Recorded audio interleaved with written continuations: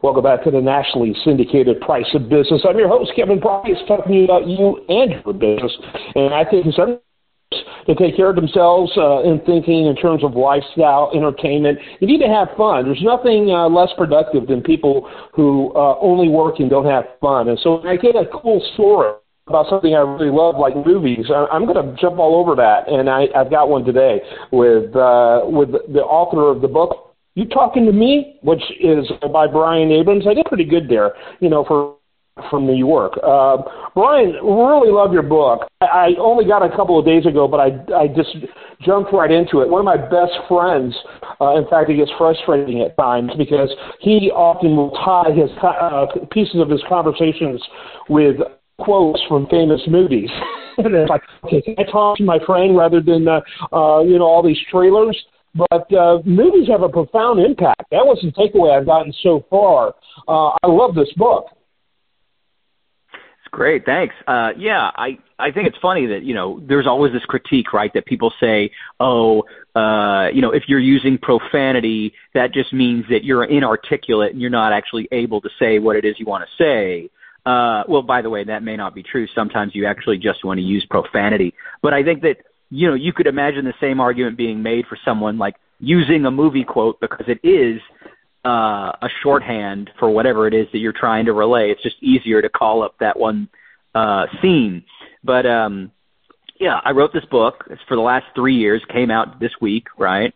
And it is the definitive guide to iconic movie quotes. At least that was the idea behind it.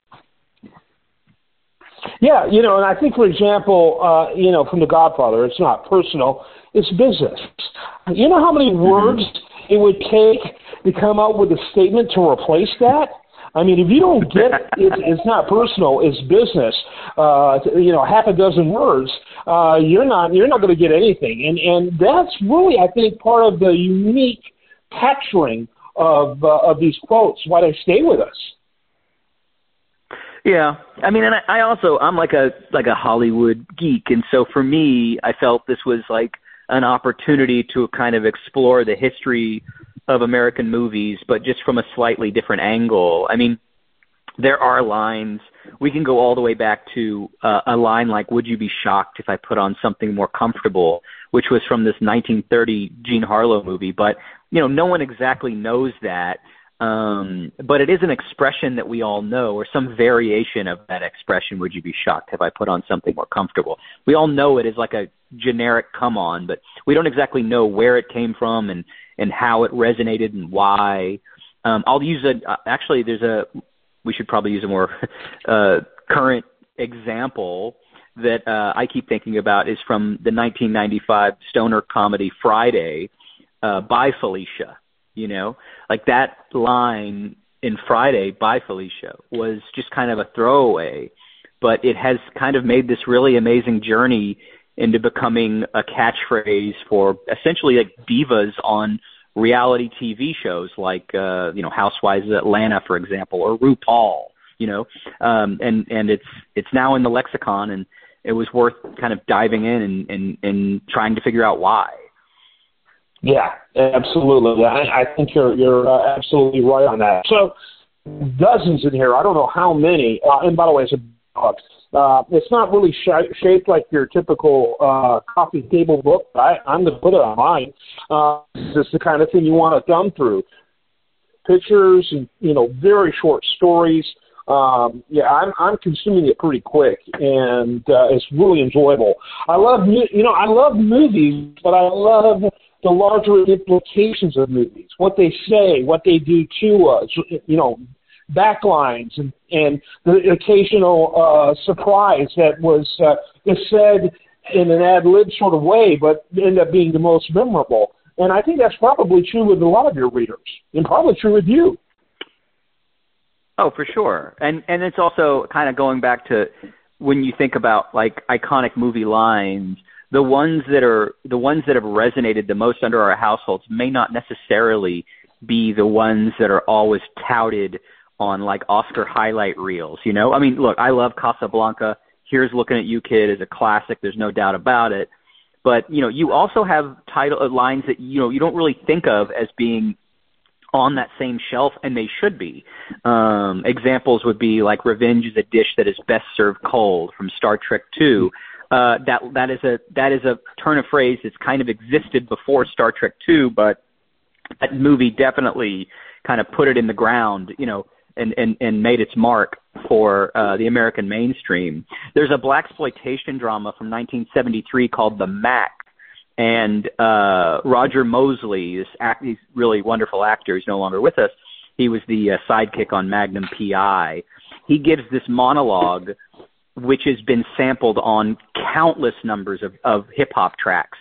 And in my mind, that makes it an iconic line. It may not be on like the Oscar telecast, but people know it, or at least people have heard it, and they should kind of get a deeper understanding of where it comes from.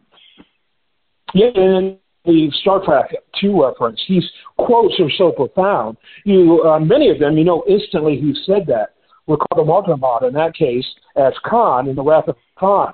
I am a Trekkie, so I cheat a little bit, but just know it's so kind of iconic. And frankly, the people conveying it, when I look at the formula of how powerful these are, here's Johnny, with The Shining. So much of it is not only the quote, but how it's conveyed and who conveyed it. I think if other people had been the actors in this, they may not have had the staying power. Oh, totally. And it's so funny. I saw a Twitter prompt a few months ago where someone was like, "Hey, name an actor who was poorly miscast in a role." And it was really a dumb thing to prompt, because the truth is 99% of the movies are cast correctly. There's like a reason that Mr. Bean didn't play Scarface.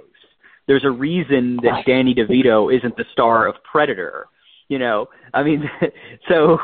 But luckily, to your point, like the way Bruce Willis rattles off yippee-ki-yay MFR, he has a certain panache that, no one else would have captured. And that's one of the reasons why we think about that line all the time, for sure.